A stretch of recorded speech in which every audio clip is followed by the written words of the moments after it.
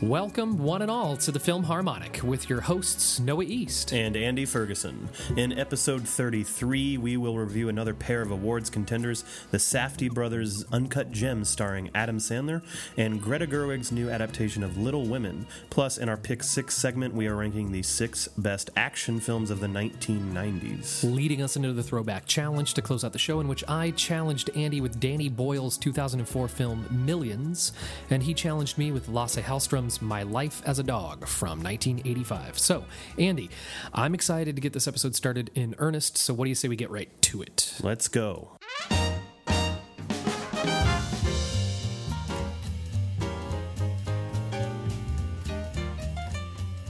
Our lead film this week is the Safdie Brothers' follow-up to one of my favorite films of the past couple years. It stars Adam Sandler in his first real dramatic role since P.T. Anderson's Punch Drunk Love, as well as supporting performance from former NBA All-Star Kevin Garnett. Let's discuss Uncut Gems.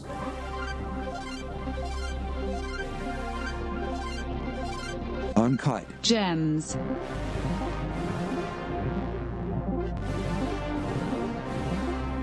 All right, it's finally here. Yeah. We finally got to feast our eyes on Uncut Gems. Yes, we did. I have multiple times now. Yeah. I've seen it a couple times. You've seen it both in the theater and at home. Yes, Yeah. yes. So... I do want to eventually, even if it's not on air, I want to talk about the difference in viewing it in the theater as opposed to viewing it. we at can home. talk about that too. We might get into it, but let's get into the real nitty gritty. Yeah. Where do you want to start? So I guess I've already given a little bit away. I've seen it multiple times, so I don't hate this movie. So you don't hate it. No. Yeah. You didn't see it as 2 hours and 12 minutes that was a waste of time. No, not at all. In fact, I can't wait to see it again. Yeah. I got invited to see it again tonight with somebody. Good. So. And you took the invite. Yeah, well, okay, so I had reserved my seat, just one seat for myself. The Christmas Eve is when I saw it, and I went to sit down, and I was going through the row, and there was somebody that I know, a friend / acquaintance that had moved to LA and then moved to Chicago, and I didn't know was back in town, and he was sitting like 2 seats down from me. And I was like, well, what are the odds, man? Nobody's sitting here in 5? Because my seat is 4, but if nobody's sitting in 5, I'll just sit by you. And he said, yeah, your friend Josh Hull was supposed to be sitting in 5, but he skipped out on the movie and didn't show up, so the seat's free. And I was like, well, I'm sitting here then. Yeah. So I would have been sitting. That is a strange coincidence. Would have been sitting next to Hull, but instead I got to sit next to Jake, and so he likes it like you, where he's going to see it again tonight. So lots of people are seeing this multiple times, which I think is helping its numbers at the box office. Good. Because it did do pretty well from what I heard. Good. It needs to do well. Yeah. This is the kind of movie. This is an original film in every way. Yeah. And this, I really hope that just the Sandler clout helps this thing push it even further. I have talked to some people who aren't big movie folks, but have heard about the film just because they've been seeing a lot of ads for it, and because of the starlight of Adam Sandler shines so bright that this is getting to an audience that normally wouldn't know anything about this film. Yeah, and A24 seems to, like they usually do, they're getting behind this pretty well. But they also tend to really push movies that they've already, when they're bringing back directors they've already worked with, like Ari Aster and now the Safdie Brothers. Yeah. Because Good Time, wasn't like a huge commercial hit, but it was. No. It's well regarded as a very good film. Yeah. Just generally by most people, and I think this is a step up. I got to be honest. You know how much I love Good Time. Mm-hmm. I think this is better. Yeah, and then that's saying a lot from you. Yeah, but Good Time was my number 2 or 3 film of the year that year. Yeah, you like that even more than I do. Yeah, but and this movie, this is a whole different animal. Yeah, I think this is one of the best films of the year. If it could make a serious run at number 1. I think it's a masterpiece. Do you? I really do. I am just about there with you. And if you've heard anything about this movie, you know that it is, first and foremost, whether you like it or not, you've heard that it achieves what it's trying to do to your senses as you watch this movie. Mm-hmm. And, my fiance was so stressed out at the end that she just we couldn't even talk about it. I had to wait a couple days, and I'm like, so what did you think of that? Yeah. It was too much for her, and I can see it being too much for some people. Yeah, it's cut from the same cloth that Good Time was, in that it's just this very insular experience that just ratchets up the tension as it goes along, and it's just frenetically paced, frenetically shot. The performances are it's reverberating the entire time. Everything about it. And by the time you get to your third act, or even the end of your third act, you've already built up this it's like sound bouncing off a wall, and the more that it reverberates, it just heightens and heightens and heightens to this crazy climax. Everything works about as perfect as all things for a film can work on all ends. I mean, down to even just the smallest side characters being a part of the film and ingrained in the feel of the film. There's people who have one line, and maybe not even a line in it that you remember. Yeah, that's a testament to the Safdie Brothers' understanding of where they grew up and in pockets of New York like that. Well, and you said something right at the lead about how original this film is, and I think that is a testament to what makes the film so solid. Is that because it's such an original idea, we've not seen anything. It's a story we haven't seen before, and for that reason, you have no idea what's going to happen from one scene to the next, which just adds to that level of anxiousness that intentionally the Safdie Brothers want you to feel. That, and then they're getting another just brilliant score from Daniel Lopatin. What a score. Yes. Yeah. It's going to be criminal because it's not going to get recognized. No, it won't. And much like I fear that Sandler's performance isn't going to get recognized. That is the biggest.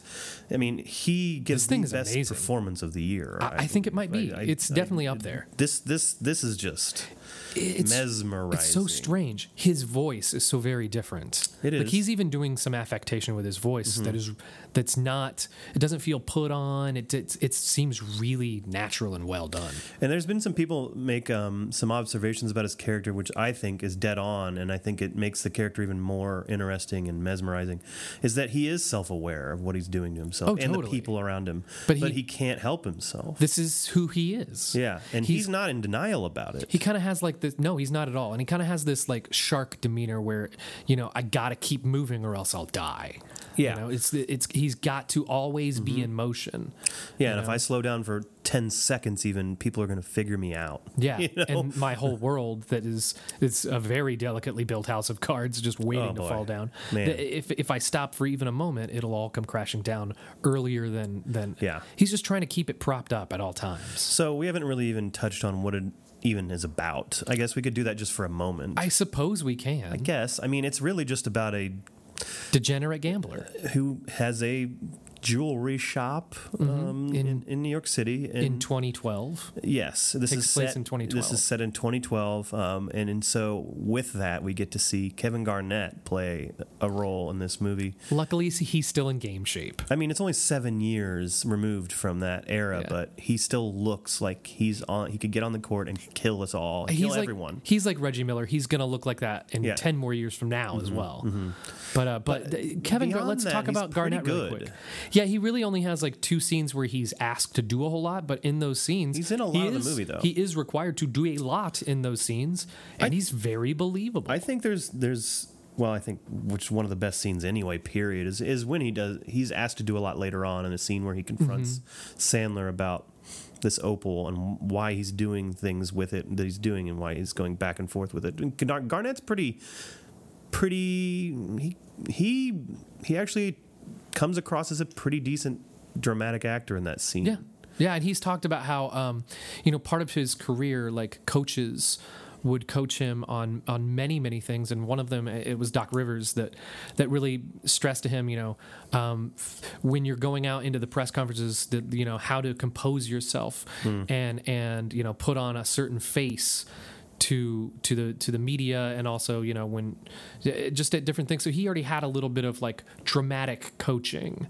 So then coming in and acting and having a director like from what I can tell, Benny handles a little more of the acting side than Josh does. Having Benny come in and kind of coach him up so to speak, it was already pretty natural for him. So I think that lent itself to a pretty good performance from Kevin Garnett. It's good. There's tiny bits here and there where it looks a little shaky. He's not really sure what to do, but it's not like to a level where you see some athletes trying to act and you're just embarrassed. No, it's not Shaq or anything. Yeah. There's some bad moments with a lot of athletes in movies that you can think of off the top. He's not of your Matt head. Nover. Yeah. Ooh, Nover. Even Penny was. Yeah. Ooh. Here we go. Blue Chips alley again. Got to bring it up. No. So some of the other performances. Lakeith. I think everyone's great in this. Lakeith Stanfield is great. Julia Fox. Julia Fox and Idina Menzel are both pretty fantastic. And I think that what the Safdies and their co-writer do is really they don't leave anyone out to dry as far as like attention, and everyone feels like they respect their characters, because in this movie you see the women and what it's doing to them, what being involved with him is doing to them. Yeah, and it's there's attention to it. It's kind of remarkable how well these guys write roles for women, considering they're just some real like dudes kind of guys, right. But they really put a lot of thought in and fairly portray women. Mm-hmm. Oh, they're very smart guys. Yeah, Jennifer Jason Leigh in Good Time. Good Time, a very, very excellent role. Same way. And you have not seen Heaven Knows What, right? No, not yet. Yeah. I was really also impressed with Eric Bogosian. Yeah. And I know it's really bizarre to see him in this like that. It's very strange and just how menacing he is, but he's very menacing, but at the same time, even he's not sure what's going to happen. He doesn't have complete control over the situation either. Obviously not. As you find out later on. Yeah. But even a classic New York Jewish actor is in there, Judd Hirsch. Yeah. And he's so good in this. Yeah, he's not in it very long. Scenes, but he is very good. There is a great scene I think at an auction with him. I think there's only one bad performance in this, and it's the one that you would expect, and that's Mike Francesca. Mike Francesca. Mike Francesca. The New York talk sports radio host Mike Francesca, who's terrible in this. Mm-hmm. But he's not in it very much. Maybe he's not terrible, but he's not that good. I just hate Mike Francesca. It's just a part of the whole aesthetic, though. He adds to it, and I mean, I'm glad there's not a whole lot of The Weeknd in here. I do kind of love that it's written in there, though. Yeah, totally. That our main character gets to have this weird, like, kind of like grudge against The Weeknd in this movie before he's ever famous. Yeah. But overall, I mean, like you said, you are already on record saying that you think it's a masterpiece. I think it is. Yeah.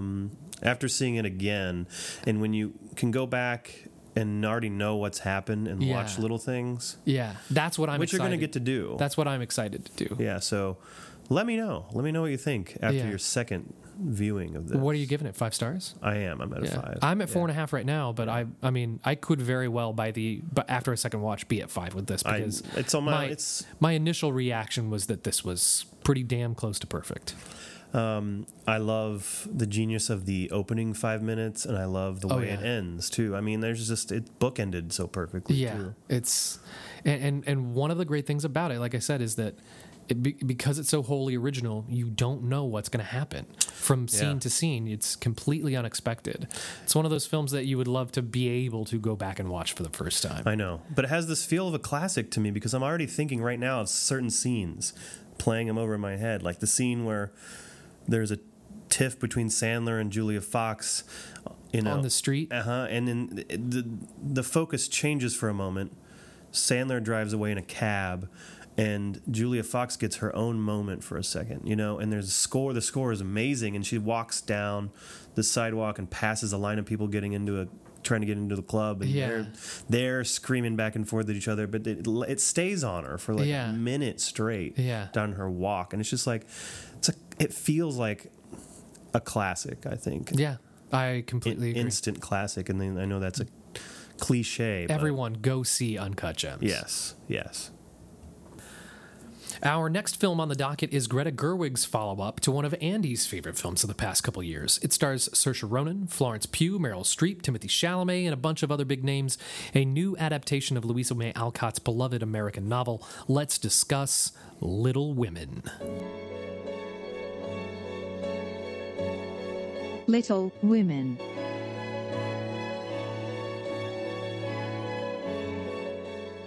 It is a new adaptation in a lot of ways. It's not just, that it hasn't been done in 25 years, but... She puts her own spin on it.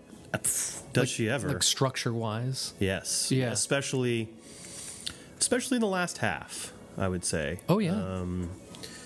This movie, I'm not a big Little Women connoisseur. I'm not deep diver into that world or any of Alcott's stuff, really. I'm not super informed on it. And I haven't even seen the 90s, the early 90s film in I don't know how long. Well, I'll tell you this. This was my first experience with Little Women, period. Oh, okay. I've never read the book. I never saw any of the other adaptations. This was my first experience with Little Women. The only reason I knew that so-and-so died in the movie is from that Friends episode where Joey reads Little Women and ruins it. Okay. Yeah. Well, what do you say? This is a sophomore film, and big cast, big kind of ensemble cast, a bigger budget, budget.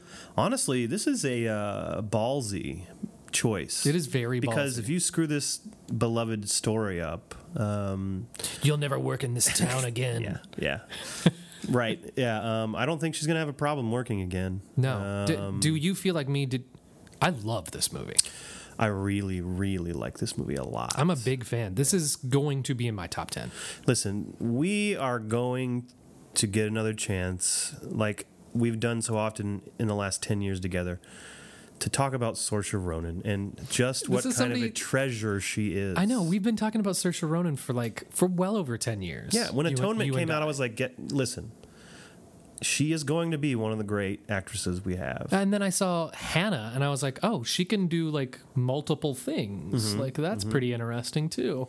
And we've just watched her grow up and become, like, like a veritable powerhouse of acting. Yeah, and I'm surprised no one's really talking about her for anything in this movie. Well, I mean, she's likely to get a nomination. You think so? But oh, yeah. Good. She's likely to get a nomination for this, but she's not considered a front runner by any stretch. I think she's fantastic in this. I think this is maybe her best work yet. I think she's amazing in this film. Yeah, she's very good. Although there's quite a lot to go around performance-wise in this movie, she carries the film. She really does. Yeah, she's in almost every single scene. She's in the vast majority of the scenes. Laura and I saw this on Christmas night. And we saw it the same day as well, like earlier that day. And one thing that we both said after this was, honestly, as much as I love Saoirse Ronan, I think Florence Pugh gives the best performance in the film.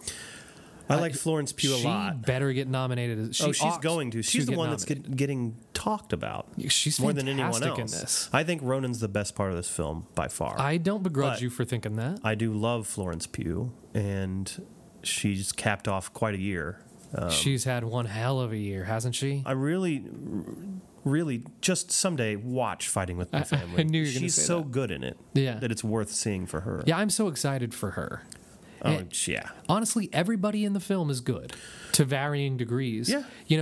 Somebody, I think one of our favorites, Tim Grierson, said that Laura Dern was better in this than she is in Marriage Story. I can't argue that. I can't argue that at all. I completely agree. I love Laura Dern in this. She's great. She's very excellent in this. The woman that plays the housekeeper, her name's Hannah in the film. That woman's terrific. Delightful. And let's get to Timothée Chalamet.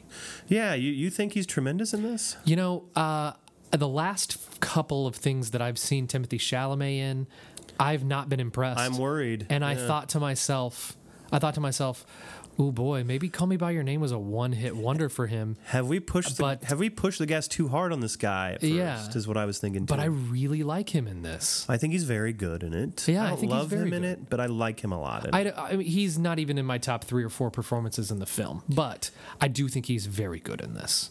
It's the right kind of Chalamet role. Exactly. For now. This is the sort of thing Until he can pull off. grow into something else. There's a scene near the end of the film when he's having a big final like blowout with Saoirse outside in like these rolling hills, and they have this very long scene between the two of them.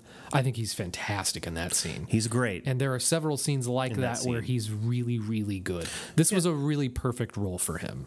Yeah, this is the right kind of Chalamet role right now. You can't force him to do things he's not really capable of yet, like we've seen in other movies. Yeah, he doesn't have a whole lot of range as an actor, yet. but he's the perfect guy for roles like this. Emma Watson. Yeah, what do you think of that? She's fine. Yeah. I think she's fine. I think she handles herself well in certain scenes. Yeah, there are a couple of scenes where she does seem a little over her head, but for the most part, I don't have a problem with her at all in this. I heard that Emma Stone was playing that character originally, and in conflicts with The Favorite came around, and boy, that would have been good. Her scheduling with that, and then I heard that Emma Watson was originally supposed to be her character in The Favorite. Weird little Emma swap going on there. I guess I'm fine with the way it worked out, I suppose. Yeah. You know? Yeah. Because I think both films ended up where they should have been. So her character, Meg, right? People who know the story really well were disappointed at how Meg was portrayed in the 90's one. I don't know if your girlfriend said anything about this, but my fiance, she was like, they handled Meg so much better in this film. Really? Okay. Yeah, so I don't really know much about it, as far as like the true to the source material kind of thing. But I guess, Gerwig is really pleasing a lot of the big fans. Who's the girl that plays Eliza Scanlon. She's like kind of like a emo version of Alison Pill. Looks like Alison Pill a lot. Yeah, she does. She doesn't have a lot to do in this. No, but she's very good in it, and you can see why. I'll tell you this: when Bob Odenkirk first came on screen, I was like, wait, what? Like audibly, I looked over at Lara and I was like, what is going on? Odenkirk is in this? I'll tell you what's going on is that Bob Odenkirk's a genius and he can do anything. Yeah, I've always believed that Bob Odenkirk's a genius. Yeah, he's very good in it. Yes, he's very, very good in it. And Meryl Streep isn't very distracting in this. I like her just fine in it. Yeah, me too. She's just fine in it. I really love this film. I think it's really funny. Like I laughed a lot during the film, and that's the Gerwig of it all. Like she, and let's not discredit Louisa May Alcott's writing, but she doesn't get too Gerwiggy, Yeah, there's a she fair, still gives a lot of showcase to the material she's working with, and there's a fair amount of humor in the film that works really, really well. The more somber moments are handled with this really beautiful gravity to them. Alexander Desplat's score here very good. Is so good. It's a beautiful score. It builds too, and man, the editing of this film is so spot on. Yeah, it's paced remarkably well. Yeah, for 2 hours 15 minutes, it's paced really well. Because then you get all the Tracy Letts moments, and that has a lot to do with the way that the film's edited. A lot of humor in that performance too. He's very funny. In this film. and so the ending was a little confusing, but I think it's supposed to be that way so that you kind of have to decide for yourself, how this story really ended. A lot of films in the last couple of years have tried to put focus on, the Me Too movement thing and women, trying to pepper in scenes in certain films where it's like, listen, we're focusing on, like women's empowerment and all that, but this movie actually builds it in an entire film, and doesn't beat you over the head with it, and then in the end, it pays such tribute to the movement, the entire thing. That's what the foundation of this movie is, and I think it's achieved that better than anything we've seen in the last couple of years. You know? This is a great film that shows the earliest elements of female empowerment, and this is me coming as a man, Right. a cis man, so whatever. But I really appreciated that element of it, and I know that my ultra feminist girlfriend really appreciated that as well. Well, it's it's really a nice time for this movie to come out, but more importantly, the right person made it the right way. Absolutely, that's one of the things that Lara brought up. She's never been a Gerwig fan, but Lara even said she's like, she ought to be nominated for Best Director for this. Like, I don't know that there are 5 other directorial performances, for lack of a better word, that were better this year because of everything that she had to juggle. Yeah, and adapting this and this big ensemble and the period element of it, it all looks so pristine and it's great. Paced really well. It's a really well made film. It's really handled very well. Yeah, it's just another notch in a direction for an artist that I think is one of our best. 4.5. Yeah, I'm at a 4.5. So am I. I love this movie. Awesome. What a great week for new films. Boy, has it been? That's right. Yeah. Okay. Well, we're going to take a break, but when we come back, Andy and I are ranking the 6 best action films of the 1990s. It's our last show of the year, so we're going to go out with a bang. Stick around, or else. I get down on my knees, and that's the Lord up above. Oh, please, please, please, bring back the one I love. I walk the floor each morning. I can hardly sleep at night. So worried about my baby, wondering if she is alright. I get down on my knees and I pray without my heart. Please, please tell me, why did we ever have to part? My world is so empty and I'm lonely and blue. I just can't go on living. We're back, ready for round 2. Welcome back to the show. On today's Pick 6 segment, we are going big. We're ranking the 6 best action films of the 1990s, so let's get down to business. Starting as always with you, Andy, what is number 6 on your list? I was going to go with The Last Boy Scout, but the rewatch, although I really enjoyed it, and I loved Bruce Willis and Damon Wayans kind of going ham, like hardcore, like just having fun. Shane Black's script is so misogynistic, and it's just there's so many problems in there. That's what I hear. And I felt the same way. Let me say this about his script for The Long Kiss Goodnight. Yeah. A lot of weird problems. 90s were weird, man. The 90s were weird. There were some misogynistic action films in the 90s. Oh, We're boy. going to get to a couple more, Yeah. actually, as this goes on. But what did you land on for number Instead, for number 6, I went with a, one of those movies that may not necessarily be great, but I've always loved it, and that's Lethal Weapon 4. 6? Oh, 4. 4. The one with Jet Li. Yeah, and then that's one of the reasons why I like it. Yeah. It's better than 3, I think. I think 3 is the weak link. What I like about this movie is, yes, Jet Li's the villain. And he's good. With every Lethal Weapon movie, they add a new kind of star like that. Mm-hmm. They added and a couple in they this added one. Chris Rock Yeah, as well. 'cause Chris Rock and is so in it, Chris too. Rock and Joe Pesci get to do this stupid shit throughout the whole movie. It's fun. It's fun, though, yes. Their banter is great. So you get everyone in this. You got the old, Glover and Gibson and Russo's great in it. Yep. But There's that side plot with Glover's wife being this romance writer. yeah, that comes out of nowhere. in this one. They don't want to tell people that she's doing that. So then within the department, they think that he's corrupt. Right. 'Cause that's where the money's there's so much coming from. fun comedy, and they up the ante in these movies every time. I think it's done a little better than Lethal Weapon 3. I agree. And I just have fond memories of this movie. Me So- too, man. I like this movie a lot. And that's why I slotted it in above the one Last Boy Scout when I Yeah, mentioned. I was really into Jet Li at this period of time, like the late you've 90s. seen more Jet Li films than I have. Oh yeah, because I almost rewatched Black Mask for You this, love which is Kiss of the Dragon. that's 2001. Still, I'm just mentioning Jet Li movies that you've Romeo seen and Must I Die. haven't. Romeo I haven't Must seen Die. any of those movies. With Aaliyah. yeah.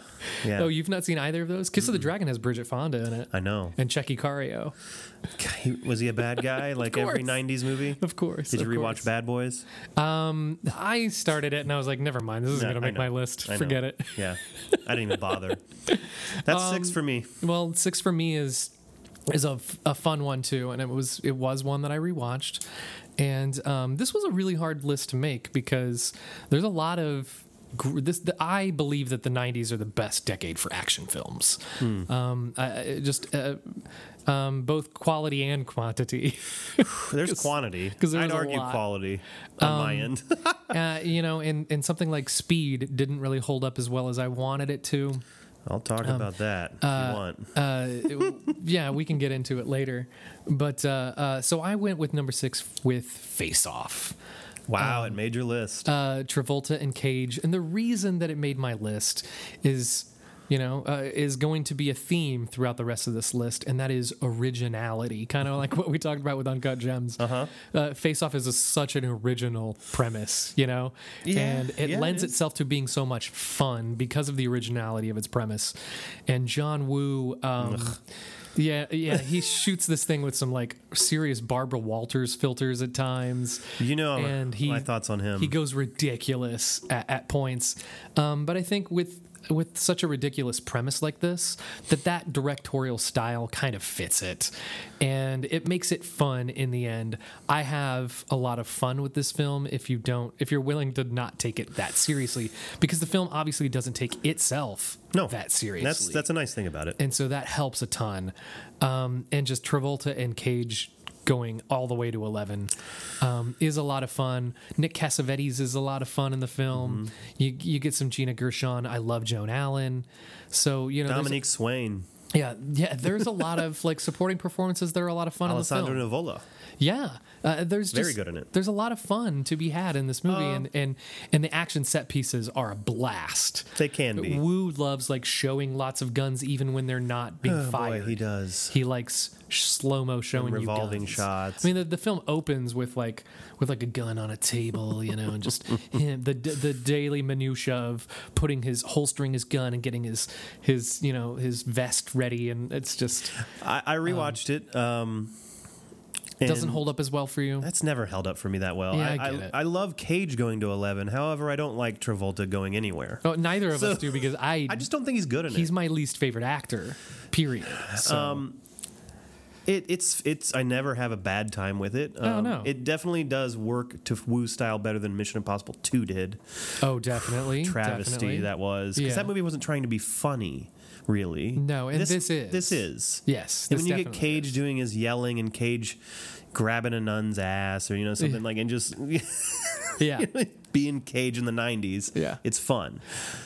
What did you have at number 5? Number 5 for me is the second film already for me in a franchise, and that's Die Hard with a Vengeance. That is my number 5 as well. Oh, okay. So All right. we are on board here. Let's talk about it. We've talked about this recently a little bit because we were mentioning Die Hard in the Christmas movies, and we were talking about how this one's a lot of fun because it gets to move around and there's lots of kind of like mini puzzles within the movie that Jeremy Irons' character puts out. And it's a fun like tour of New York in the summer. It is. Yeah, as you mentioned before, the opening sequence with the music and the shots, summer in the city, and the shots of the city, and the way McTiernan has this. It's not really grimy look. It's sleek still, but it has this certain look about it. It's kind of grainy a little bit. Yeah. But it's got this very distinct look. 90s New York look. He introduces the characters really well in this one. The way you get to drop right into McClane in an absurd situation With the sandwich board? Yeah.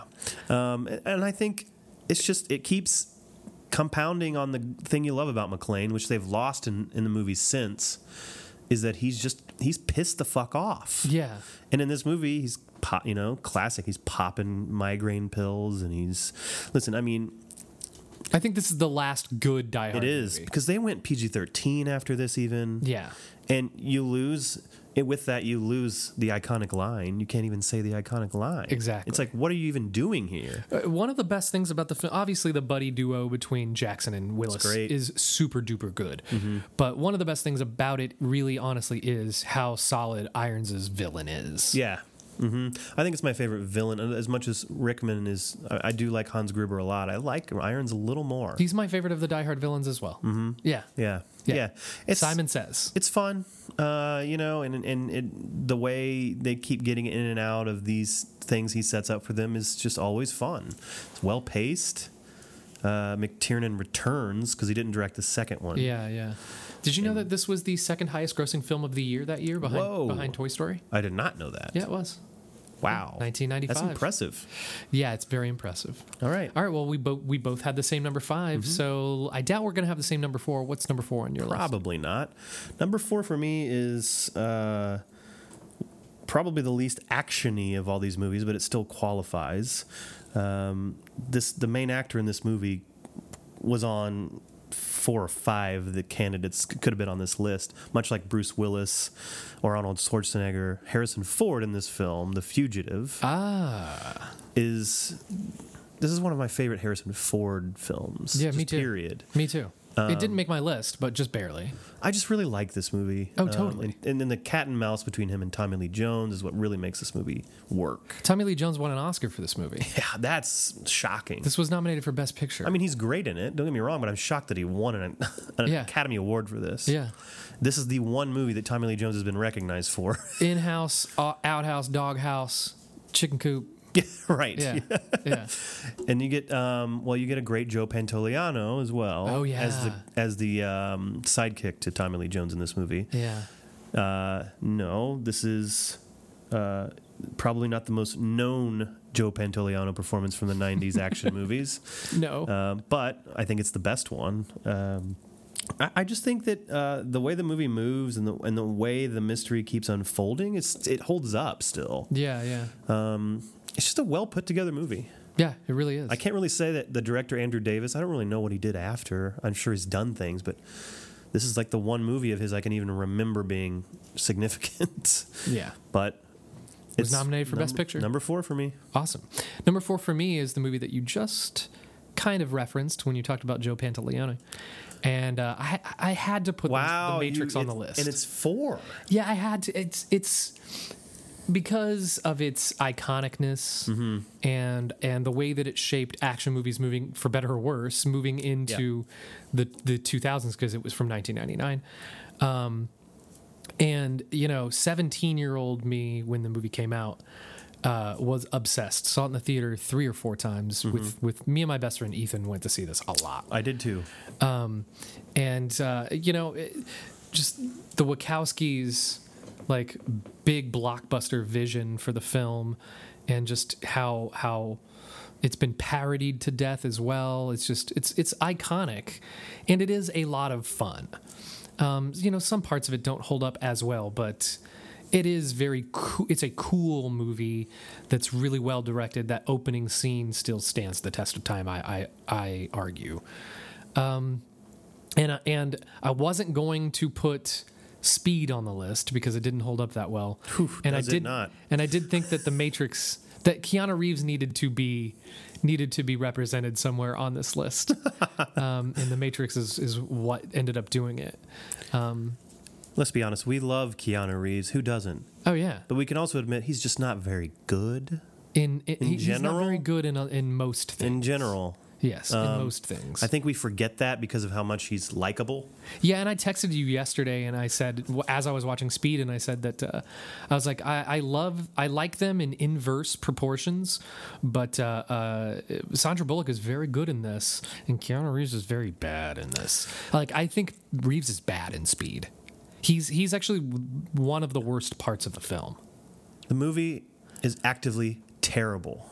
Oh, see, I won't go that far. I still think it's good. I think it's really bad in a lot of ways. I think it's really good in a lot of ways. I think it's poorly written. I think that the laughs don't land. I think that they're trying really hard to be funny, and it's just like there's the way they treat minorities in this movie is bizarre on the bus too. It's like he's like blah blah blah blah. Hey, Gigantor, and then get over here. Obviously, he orders this guy around, and then the one Latino character gets handcuffed and like assumed that he's like some killer because he doesn't understand what people are saying. That is true. But I mean, listen, the concept's great. It is. But man, I was just so crushed because I used to love this movie. Well, we're not here to bitch about speed because I want to say one more thing. Okay. Sandra Bullock is the only strong performance in the movie. Whoa. Dennis Hopper's Joe Morton. Yeah, he doesn't Jeff get a lot Daniels? to do.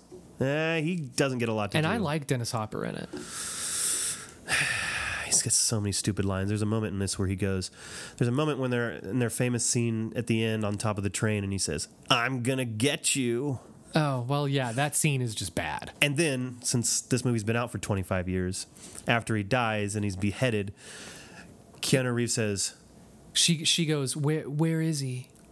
No, Keanu Reeves says, "Yeah, but I'm taller." Wait a minute. But I'm taller. Yeah, he's what like, does I'm Hopper smarter, say? Jack. I'm smarter. And then he dies and he goes, "Yeah, but I'm taller." But I'm taller. What's that and then mean? they go inside. What does that mean? And then they go inside and she's like, where did he go?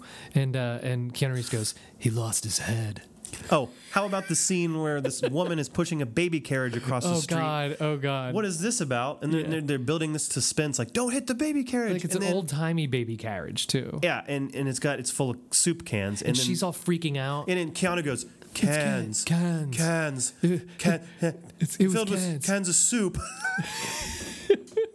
And he makes these facial expressions that are just bad throughout the movie. Anyway. Well, anyhow, I took I took 2/3 of my time to talk about The Matrix. Ended up being bitching about. Sorry, speed. I just no. It's fine. I was waiting for that because it's worth it. All right, The Matrix. Yes, is was my number 4. It is. So what's number 3 on your list? Number 3 for me is a movie that, for whatever reason, I've just have been enthralled by every time I see it, and it's widely known as being the weakest of the first 3 Die Hards, but I think Die Hard 2, Die Harder is a lot of fun. Blew my mind. You have this above With a Vengeance. Yes, I like it a little more. Wow. I love the winter setting of this movie. Oh, that helps. Patrick Stewart is pretty great in this movie. I forgot he was in it. It's been a minute since I've seen it. Yeah, he's got a smaller role. But there's just so much fun with the military aspect of it. That and the airline aspect of it is a whole lot of fun. Yeah, it's half of it's an airport movie. Kind of. You know, it could be technically an airport or airplane movie. You know, if we ever want to do an Air Force One list. Well, we're talking about doing an airplane list of films that are set on airplanes. Yeah, in the sky. Yes. Yeah.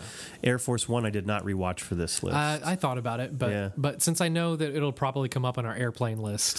Someday we get to talk about United 93 and how good it is. Yeah, exactly. I want to do we're going to do that as a pick 6 sometime in 2020. All right. So I'll finally get to see snakes on a plane, which I've never seen. Oh God! Well, that ruins the throwback I was going to give you. That's why we're doing this show, so I could see snakes on a plane one day. Go on. Anyway, about I don't Die need Harder. to. Die Hard 2, Die Harder. I just want to give it a little bit of its due. I think it deserves it. Yeah.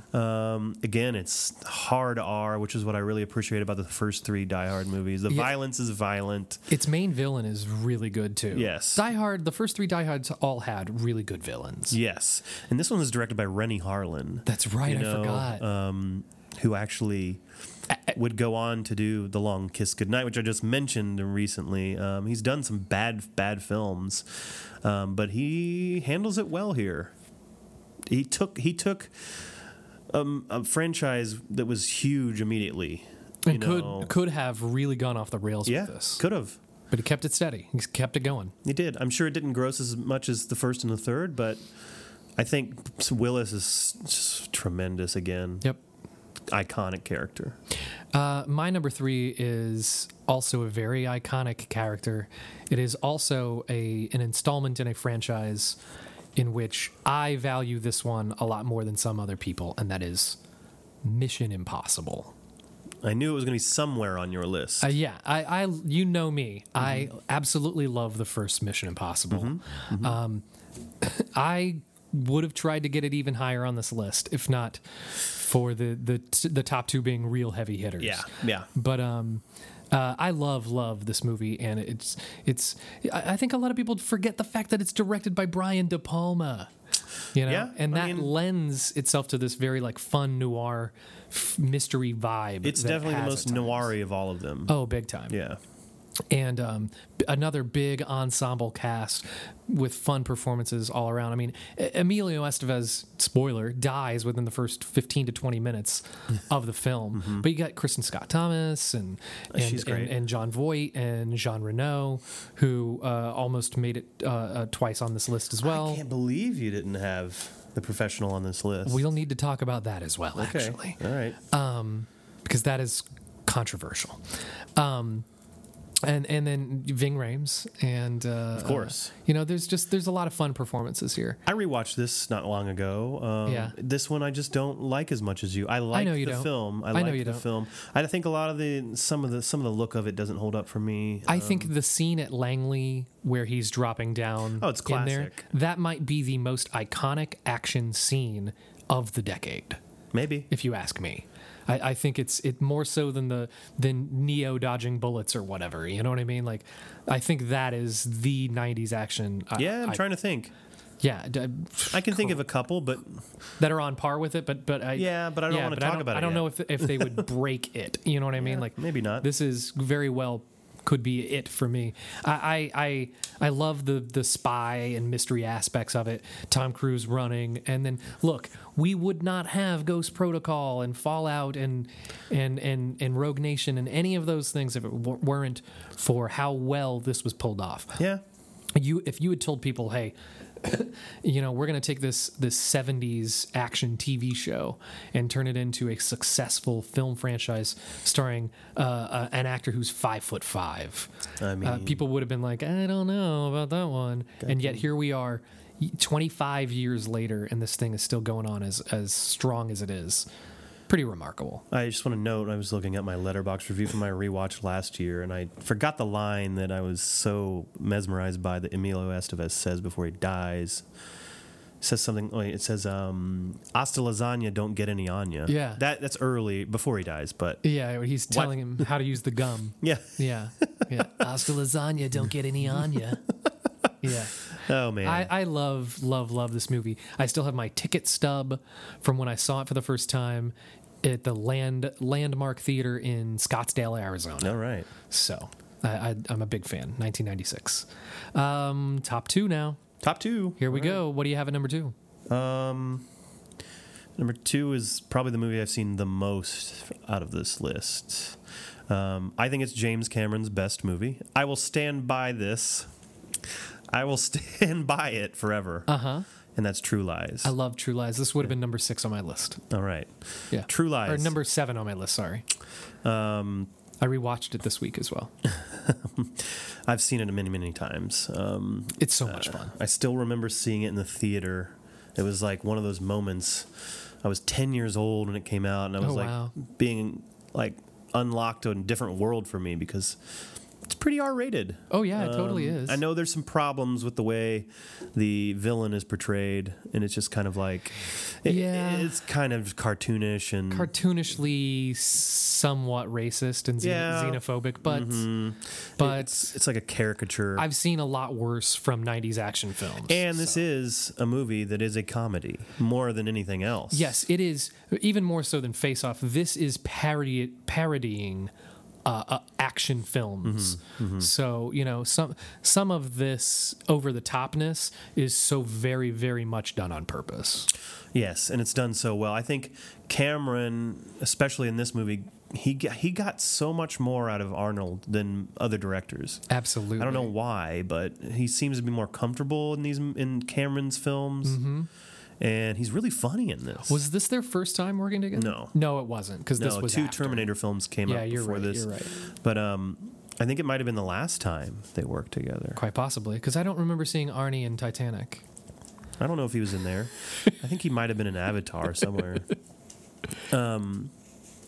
It's 25 years old, this movie. It still looks good. I love.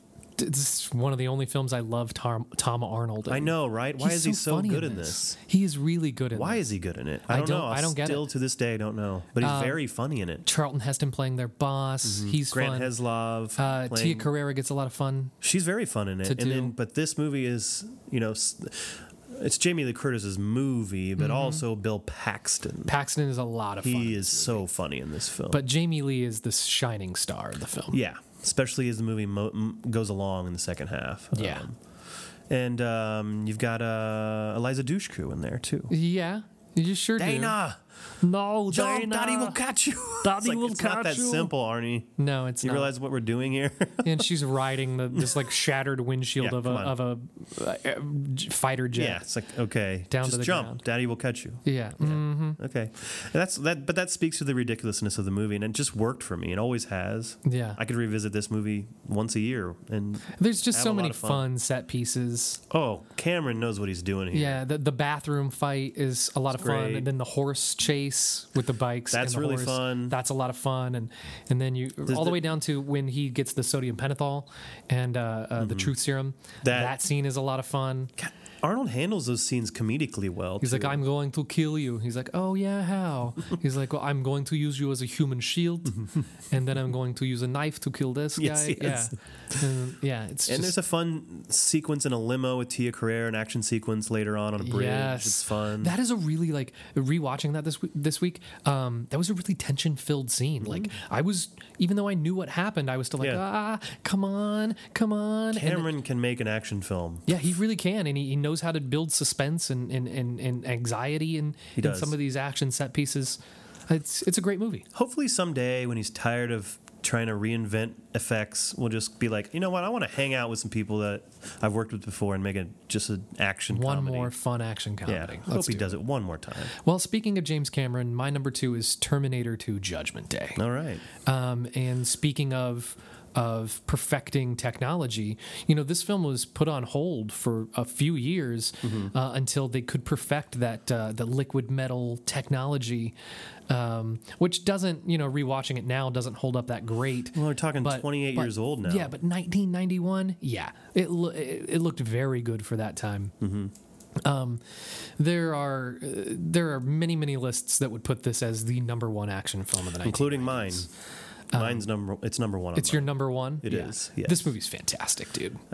I love this movie. It's so good. I love this movie. Yeah, it's so good, and it's so well directed. Unbelievable. It looks fantastic. Talk about, like you were saying, the scene with Tia Carrere and True Lies holding tension. This movie, the whole movie, I'm still to this day will get the tension will build. The movie is one big, long chase scene. It's unbelievable. That's what it is. Yeah. That's what the Terminator films are, really.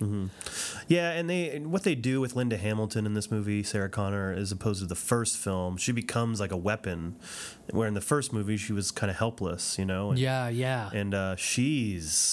And she's so good in this film. Yeah, that first time you see her and she's doing those pull-ups on the bed, her bunk bed is like turned over so that she can do these crazy pull-ups on it, and she just looks chiseled. Well, and then you realize she's no longer this wilting lily Yeah. that she was in the first film. You realize, holy shit, Linda Hamilton actually worked her ass off for this. Well, she's the action star of the film. Yeah, she is. Arnold's just a robot. She's the action star of the film. And growing up almost, close to the same age as Edward Furlong, I kind of grew up watching him in movies, and I always liked him. And I really wanted. I mean, in the 90s, I was like, this guy's going to be some kind of movie star. When people talk about how great this film is, the one thing that they say is like, except for Eddie Furlong, he's the worst part of the film. He's so bad in it. I don't think see he's it. good. I think he's at times he's just fine in the film, but there are several scenes, especially with his chemistry with Arnold.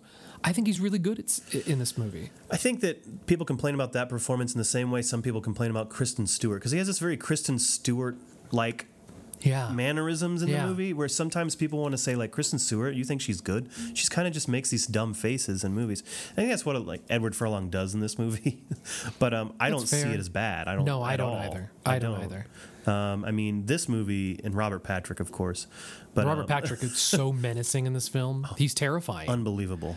And we can't get out of talking about this without mentioning how good Joe Morton is in this. He's great. He's so good, especially that final scene where he's already been shot and he's doing the He's shaking and and he's trying to hold. he's so good. That's, I think he's a very underrated actor. oh, big time, I really do. big time. And he's in a lot of these films throughout the 90s action. I had forgotten genre. that he There's was a lot in of Speed crossover. until Like this week. Yeah, there's multiple Joe Morton sightings. There's multiple Jean Reno sightings. There's multiple Joe Pantoliano sightings. So there's a lot of cross section. There were some between go-to actors in those movies. and in the directors 90s. too. There's multiple John Woos. There's multiple John Camerons. McTiernans and Camerons and Yeah. It's Odd. it's a lot of fun. Yeah. Yeah. So love. I know T2. what your number one is. I'm kind of shocked that it's not yours. Yeah. I don't. Or that it's see not it even as- on your list. I don't see it as the great movie as most people do. Huh. Well, I really like it. Jurassic Park is my number one. Yeah. Again, it's a lot of it's about the technology and how good it looks, and this film just looks really great. Lots of fun performances from all the way from Laura Dern and Jeff Goldblum and Wayne Knight and Attenborough. Attenborough's perfect. in Sam this. Neill. The kids are good. Joseph Mazzello and what's her face. Mazzello. I just What else? You got B.D. Wong. yeah, that's there, right. Yeah. Yeah, it's just there's a lot of it's a classic. It's a freaking classic. John Williams' score. Oh, it's iconic. And then developing the screenplay off of Crichton's work. That was no easy task at all. It's the highest grossing film of all time at that time. It became the highest grossing film ever. It made almost $1 billion For good reason. I mean, even the poster's iconic. Yeah, this film. exactly. So tell me why you didn't have this on your list at all. I really like this movie, but now we get to talk about a little bit. I'm not blaming this movie on her performance alone, but Oh, that's right. I spent a great period of my life disliking Laura Dern. That's right. I forgot about this. And people, and This is a good week to talk about it. Yes, and everyone I know is like, "Why in the hell do you not like Laura Dern?" I'm like, Yeah. "Listen, there's scenes in the Jurassic Park film where she's so unconvincing." I thought I was just like scarred by it almost. Where she's and the way she runs, even, and I just felt I've always felt like it's a bad performance. It's really weird, and that's not the reason I didn't put this movie on the list or anything. Yeah. I just don't think the movie, for me, is that ultimate classic. I don't know why. And see, I like this movie a lot. I do. And I think that it screams 90s action, you know? Sure. This and T2 were very difficult to choose between. Let's not forget Samuel. Oh, that's Hold right. on to your butts. Yeah, I forgot that he doesn't have a huge part in this. No, but he's in there. He's very important. Yeah. I mean, we're talking like this is right before Pulp Fiction and right before people really knew him. Yeah, and this was really like well. the heyday of the Spielberg directing, Kathleen Kennedy producing. Well, he was on combo, quite the you know. streak here Oh yeah, he was with this movie. the hottest thing in the world. I mean, And Dean Cundy's cinematography. This film looks really good too. Like it's really like it's beautiful. The outdoor like nature-y elements, and then the way he lights the really like dark parts that are inside the park, that are inside buildings. oh boy, following the raptors there are some around. scenes that the reveal of the T-Rex scene is iconic. Oh, yeah. that is a great scene. And the raptors inside the kitchen hunting the kids. Yeah. That scene too. The fog on the breath of the window. Yeah. You know, that kind of thing. The raptor claws walking across the floor. Boy, did he really blow it with The Lost World, though. Whew, yeah.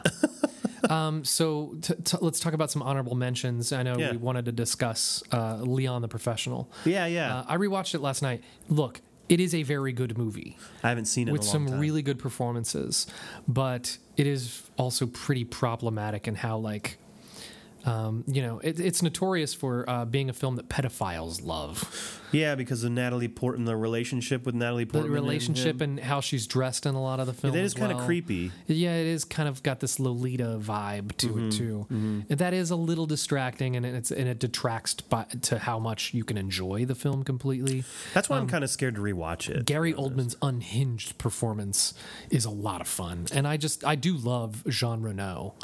Yeah. And it's well directed, it's sleek, and it's action packed. Luc Besson knows how to keep a movie rolling along. He sure does. He really does. So it's my favorite of Luc Besson's films from the 90s. I like it better than The Fifth Element, I haven't rewatched that in a long time. but it would be in a top 10. I have a sure. regret from the list, and it's not seeing his film La Femme Nikita. Yeah, me too. Yeah, I mean, Speed didn't hold up very well, so that didn't Not make at the all. list. Bad Boys really never going to make the list either.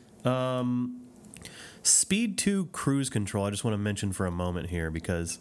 Can't believe you rewatched this. Oh, I can, because we watched Speed, and I was like, wow, that didn't hold up at all. Let's try Speed 2 Cruise Control. As if Jason Patrick's going to be any better. And I wanted to remember what they did with the Keanu character and like how they explained him not being around. Yeah. And he's mentioned in passing at the beginning of this movie as he was just too obsessed with danger and she couldn't stay with him. So now she's with this guy who she thinks is just a security guard on the beach. Yeah.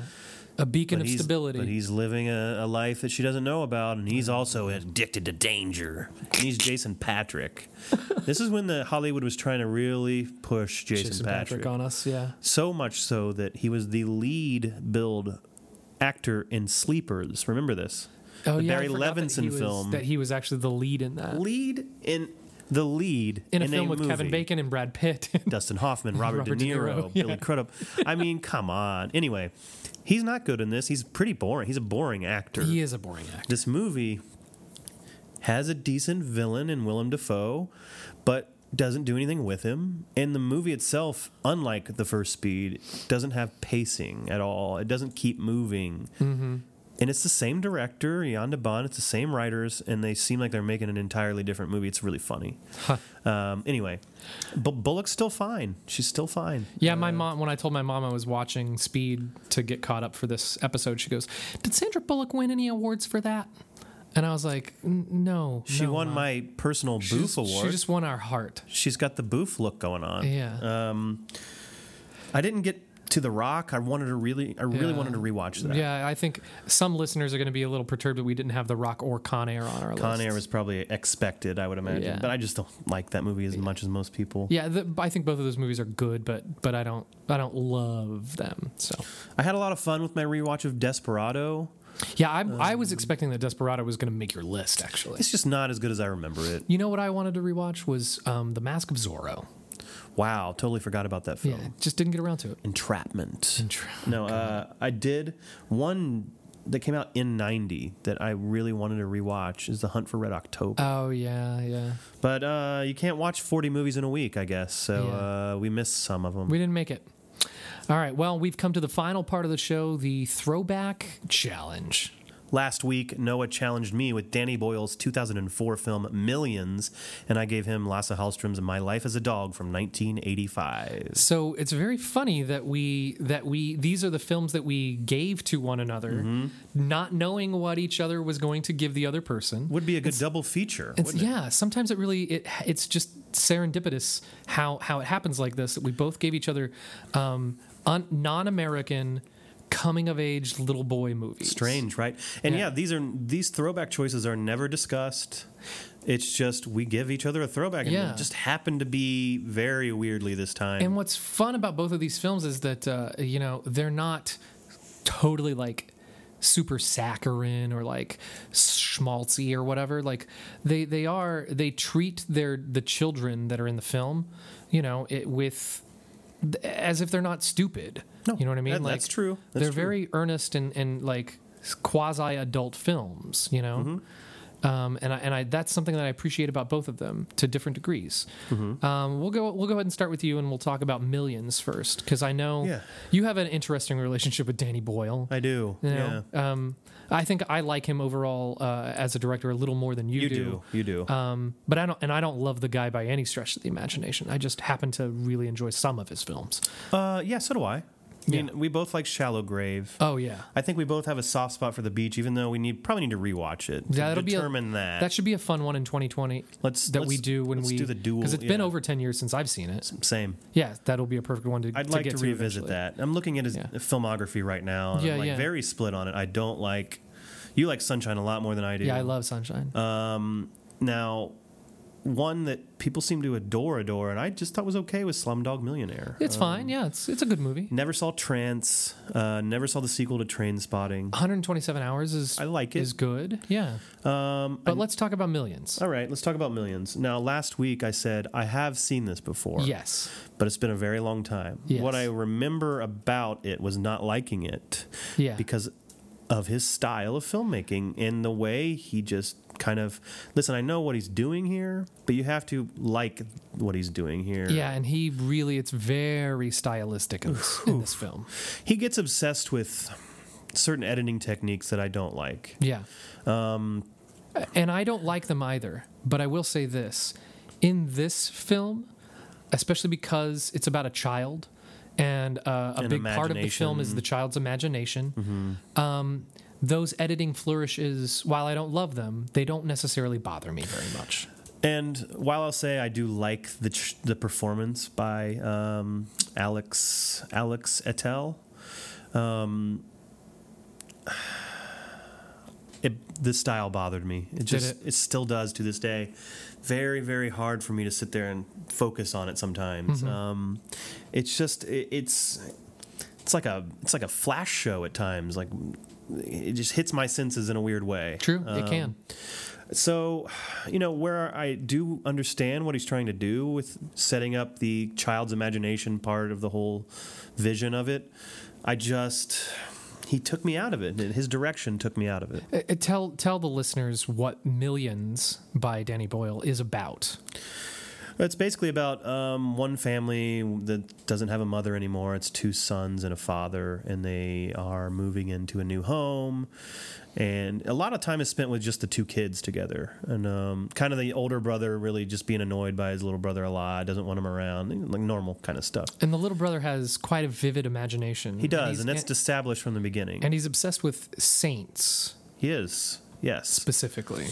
And so when he stumbles across a bag full of a bunch of pounds... Yeah, a lot of money. And like the euro is coming in to replace the pound in just a few days. So this money that he found, it's going to be worthless in just a few days. So he decides to give it. He wants to give it away. Creative with it. He wants to give it away. He wants to give in general. To poor people, specifically. His brother wants to spend it and stunt on everyone. Of course, yes. Which he kind of does a little bit.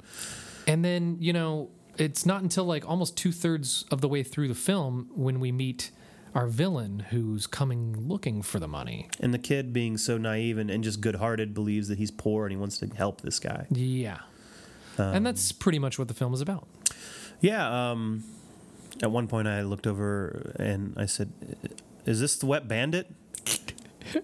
to Jess, because she called it the British Home Alone like an hour before that. And I was like, even later on, the score starts to sound like the Home Alone score. It's like, dun, dun, dun, dun, dun. That's one of the things. The score is really distracting this film, and there are plenty of scenes where the score gets really big and like emotional, and it's like, this scene could actually stand to be really quiet instead. But the movie doesn't know how to slow down. No, it doesn't. I mean, the pacing of it is ultimately. You know what? I like the concept. I do, and I can say that about a lot of Danny Boyle movies. Honestly, at least he's trying to do something different a lot. Yeah.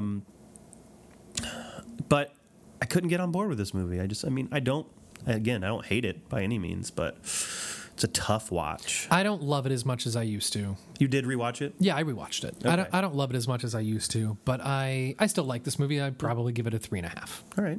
I'm at a 2.5. That's what I figured you would say. Yeah. Meanwhile, My Life as a Dog by Lasse Hallstrom. This is another one of those coming-of-age slice of life Yeah. films with it's two brothers again. Their mother is very sick, and so the older brother gets sent to go live with grandma, and the little brother gets sent to go live with their uncle up in another part of Sweden. So let me give you a couple of things that I found out about this film. This film was not nominated for Best Foreign Language Film at the Oscars that year. Wow. But it was nominated for Best Director What? and Best Adapted Screenplay. How does it not get a foreign nomination? Yeah, I don't understand. It was nominated for Best Director and Best Adapted Screenplay, but no foreign language That's nomination. fascinating. This was the year, 1985, that The Last Emperor won everything. Oh, yes. So yes. everything that it could have won Last Emperor was sweeping up.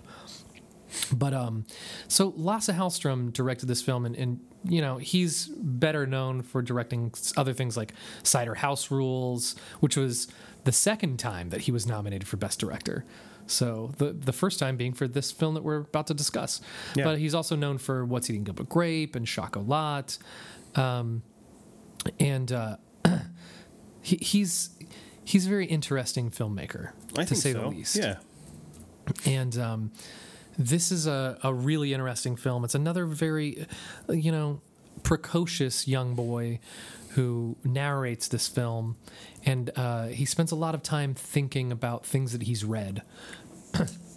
And one of the main things that he spends a lot of time thinking about is this dog that was shot into space, which is so adorable.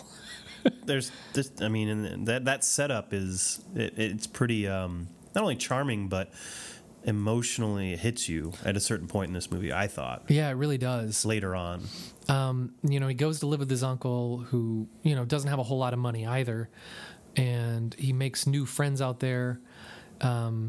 Specifically, one of his closest friends is this young girl who's. It's hard to tell if she's purposefully. Like, if she's living as a boy, she doesn't want anyone to know that she's a girl, or if it's just so that she can play soccer. I can't tell, because she's a very good soccer player, and she plays on the boys' team, and she wraps her breasts that are just starting to show so that no one will know that she's a girl. But it seems like most of the other boys do know that she's a girl. And that's a really interesting relationship / friendship dynamic. And then there's this girl that he's really close with back home as well, that he, early on in the film, he cuts his thumb and makes her lick his blood off of his finger. yeah, And he's like, okay, good, now we're married. hilarious. This is very cute. The kid is charming in this movie. Yeah, and his brother is a total asshole that is just terrible to him and keeps getting him in trouble for stuff that he didn't do, stuff that his older brother did. This is just a really beautiful movie. I have a weirder relationship with this movie in that I can't bring myself to rewatch it for some reason. So you didn't- It affected me so much. You didn't rewatch it. No, I haven't seen it in a few years, but it affected me so much. I was so emotionally just devastated by it for some reason. Yeah, that blows me away. I don't understand. I because can't pin it down. It's a pretty feel-good movie, despite I think how that, somber it can be. Yeah, but at it affected times. me in that way that it was such a feel-good movie that it actually worked so well on me that I was kind of useless after Yeah. it was over. And so, unlike Millions, this is much more of a slice of life film in that not a whole lot really happens in this movie. We're just watching him go back and forth from his home to his uncle's home, and then back again, and then he goes and lives with this old woman whose husband died, and he doesn't go to school a whole lot throughout the film. He does a lot of helping out at the glass blowing factory and plays soccer and listens to records with his uncle. It's a real slice of life movie, but it's really beautifully directed, obviously by the fact that it was nominated for Best Director in 1985.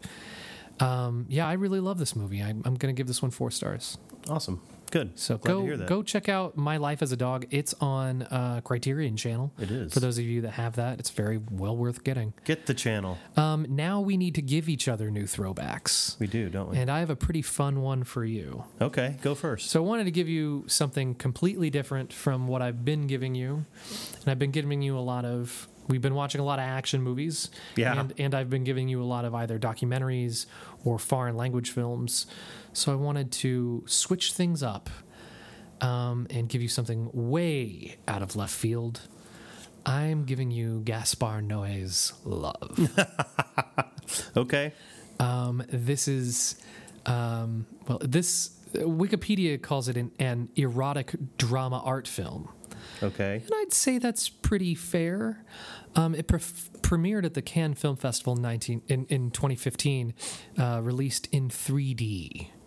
So if you can imagine seeing something that is this erotic and graphic, almost pornographic, in 3D, that would be something. Yeah, you have not seen it in 3D, right? No, I've only seen it once, and I'm not going to rewatch it. By the way, I just want you to watch it. It doesn't sound like something you would see more than once. This is not Anyone a film I have any desire to see twice. As good as I think it is a very good film. Okay. But it is not easy to watch. I can't wait to hear your thoughts and to discuss Gaspar Noé's Love. I love it. No pun intended. What do you got for me? Well, I've got one, and I hope you haven't seen it. If you have, I'll move on and choose another. This is another one that, like My Life as a Dog, really hit me in a way, and even more so than Life as a Dog. I think this is a movie that really just wrecked me. Is it going to wreck me? Like, I don't know. Is it sad? Am I going to get all emotional? I mean, yeah, it's an emotional movie. All right, it's hit an me. emotional movie. I think it's got one of the most top 10 scores of all time, in my opinion. Wow. The movie would most likely make my top 25 films, just period, I think. And that's Cinema Paradiso. I've never seen it. Great. Yeah. I have a copy of it. I've just never Good. watched it. Great. So Perfect. I'm into it. Good. This is one of those. This is one of those films that would fall into a category of a pick six that I want to do in 2020, which is films about filmmaking. And it's technically also a coming of age film, but Yeah. films. It would be films about filmmaking as well. It would qualify for that list. Do what you want to do. I know there's some different versions of it out there. There's some extended versions that are really long. too. The typical version that's readily accessible is just about 2 hours long. Is there a Criterion? Good version of question. this? I haven't looked. Because this seems like something there'd be a Criterion version for. Yeah. Hopefully there is. I don't think it'll be hard to find. It was streaming on Netflix at one point. So we've got actually the original cut of the movie was 2 hours 35 minutes. Then the international cut was 2 hours 3 minutes. But there's a director's cut that's 2 hours 54 minutes. I'll watch whichever one I can find. All right. I'm looking forward to this. This is something that's been on my watch list for a while, and I've always been interested in seeing. Just never got around to it. I will rewatch it. You will? I Good. have to. Good. And you know what I think I might watch after it is a film that I also have. I have a Blu-ray of this film that was very much this was the inspiration for, and that is Martin Scorsese's Hugo. Yeah. Mm-hmm. So I might do a double feature of those two. That's awesome. I love that idea. I've had this Blu-ray of Hugo for. You've never seen Hugo? I've never seen it. I've been sitting on the Blu-ray for years and years. So yeah, that would be a fun double feature. Although I don't know if you want to watch it right after. You might, but I don't know if you because when I watched this movie, I didn't want to watch anything when it was over. For whatever reason, really? Especially the last 10 to 15 minutes just destroyed me. So you're not going to pair bulldozed me. You're not going to pair Gaspar Noé's Love with this. I'll start with Love, and then I'll watch. And then you'll watch this to clean up. And then I'll just roll up in a ball and dissolve in thin air. All right. I won't be back for next week's episode. Well, speaking of, that's our show for today. Remember to subscribe to the Film Harmonic on Apple Podcasts. Leave us a review and a generous rating if you're so inclined.